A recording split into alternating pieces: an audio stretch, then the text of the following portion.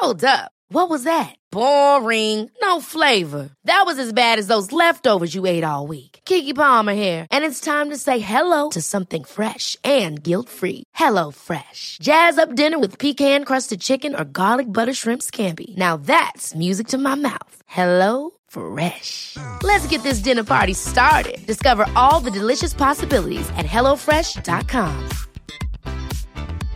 Hey, I'm Ryan Reynolds. At Mint Mobile, we like to do the opposite of what Big Wireless does. They charge you a lot, we charge you a little. So naturally, when they announced they'd be raising their prices due to inflation, we decided to deflate our prices due to not hating you. That's right. We're cutting the price of Mint Unlimited from $30 a month to just $15 a month. Give it a try at mintmobile.com/switch. $45 up front for 3 months plus taxes and fees. Promo rate for new customers for limited time. Unlimited more than 40 gigabytes per month. Slows full terms at mintmobile.com. This is the podcast for the journal Neuropsychopharmacology. I'm Cynthia Graber.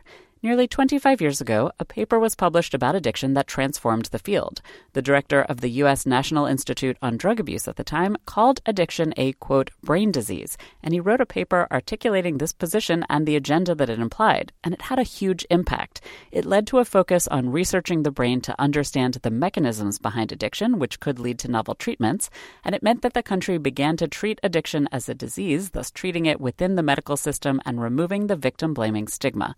This vision has never been fully realized, and at the same time, over the years, there's been a pushback against the view of addiction as a brain disease, even within the scientific community. In part, this occurred because research in neuroscience didn't lead to effective treatments as quickly as the field hoped or promised. And in part, says Marcus Heilig, it's because other researchers felt that funding into the neuroscience of addiction meant that other relevant mechanisms, such as social and psychological factors, were perhaps being somewhat neglected. Marcus Heilig is professor of psychiatry and director of the Center for Social and Affective Neuroscience at Linköping University in Sweden. And then on top of that, there was very exciting development within the scientific community where people started researching the mechanisms of choosing between alternative rewards, both in animal models and in humans. But then if you boil it down, it's dangerously close to going back to the old perception, people with drug problems made the wrong choices. And so rather than viewing it as a disease, it becomes, again, potentially an issue about those people being responsible for those choices and therefore why waste taxpayer money on them. To address these concerns, Dr. Heilig and a number of colleagues recently published a review article in the journal Neuropsychopharmacology titled Addiction as a Brain Disease Revised, Why It Still Matters and the Need for Consilience. Dr. Heilig, I can't cover the details of every point and counterpoint in the paper, but I'd like to go through a number of them with you.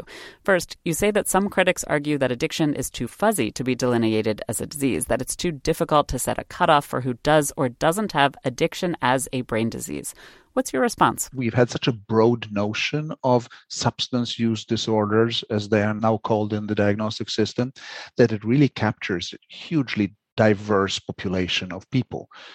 One of the main arguments why addiction should not be viewed as a brain disease or a disease at all is, most people spontaneously remit. And of course, if you start out with this extremely broad notion of substance use disorders that captures 12, 13% of the population, most of those people will somehow mature out if they have substance use problems when they're young, or they will remit because their life circumstances changes. So we need to be very careful what we mean when we say addiction. Even though the boundaries are fuzzy, it is pretty clear that there is a population, and that's perhaps closer to around 1%, which is still huge, of people where you see, in many cases, chronic relapsing course, where you see a set of rather characteristic changes in ability to control behavior, in the ability to stop substance use despite negative consequences, in the ability to cap substance use without escalating it to a level where it will become medically harmful or socially harmful. So that category is not harder to delineate, I would say, than the people who come into the healthcare system with various levels of blood sugar. And of course, at the extremes, it's pretty obvious to us which one has diabetes and who does not. But then there is also obviously going to be a territory in between where the boundary is not obvious. So that's a very, very useful parallel, I think. It made me think of blood pressure, where the question of when blood pressure levels are problematic has changed as our understanding has changed. But to move on to another research subject that certainly has been changing a lot over the past few years, and that's genetics, it seems like there's been pushback about a genetic link to addiction. So I think in terms of the data, there is no lack of clarity. We know now from extensive work that the genetic contribution to the risk of developing addiction runs somewhere between 50 and 75%. Is it polygenic? Of course it is. There is not a single complex disorder where the contribution of genetics is not polygenic. So schizophrenia is perhaps the best example. Very high genetic contribution. Heritability is about 0.8. And it's still hundreds and hundreds, if not thousands, of loci in the genome that contribute. So that's no different. And then the final thing is sometimes the argument gets flipped around. And instead, the argument is, well, sure, there is a genetic contribution to the risk for addiction. But since there is a genetic contribution to all kinds of things, such as political choice actually has a significant genetic component to it, then the contribution of genetics is not really an argument for disease nature. And, we clearly acknowledge that, yes, of course, there is a genetic contribution to a number of things that we do not consider as diseases. But at the same time, when there is a genetic contribution to an altered function of the organism, which results in maladaptive behavior, then I am not aware of any other case where you have that constellation of observations where we have not ended up with calling it a disease. There apparently is an argument in the scientific community that I found particularly weak, and it's that you can't do a brain scan for addiction. We've already discussed schizophrenia, and I'd also mention Alzheimer's, and those are two accepted brain diseases for which there's no clear brain scan so far. To us, this is an argument that's just hard to even begin understanding because, as you pointed out, very few neurological or psychiatric disorders can be diagnosed with a pathognomonic, as we call them, brain lesion. Even in the cases where the pathophysiology is completely clear, such as Parkinson's disease, where the loss of the dopaminergic neurons is known to be the mechanism, and to some extent can be visualized using SPECT or PET.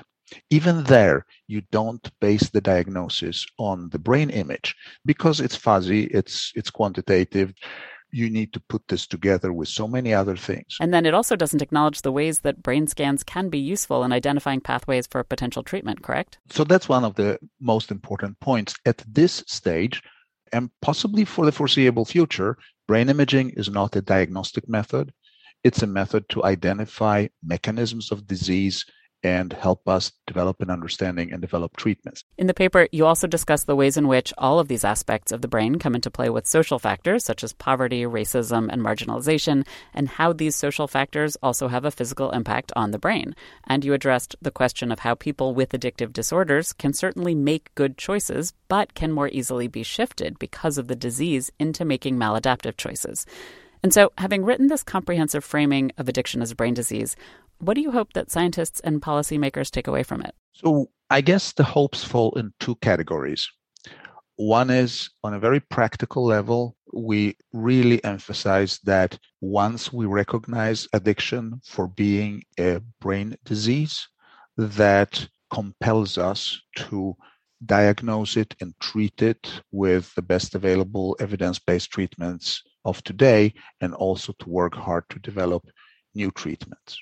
In the other category, scientifically, it tells us that we need to reconcile the notion of a pathology of brain circuits with all this new fascinating science of choice, of recovery, and of how social factors impact those choice probabilities. So some of the most fascinating research that is emerging in the basic science, one of our co-authors, for instance, has shown that in animal models, if you allow rat pups to play more, the probability of developing maladaptive addiction-like behaviors as grown-ups is significantly reduced, right?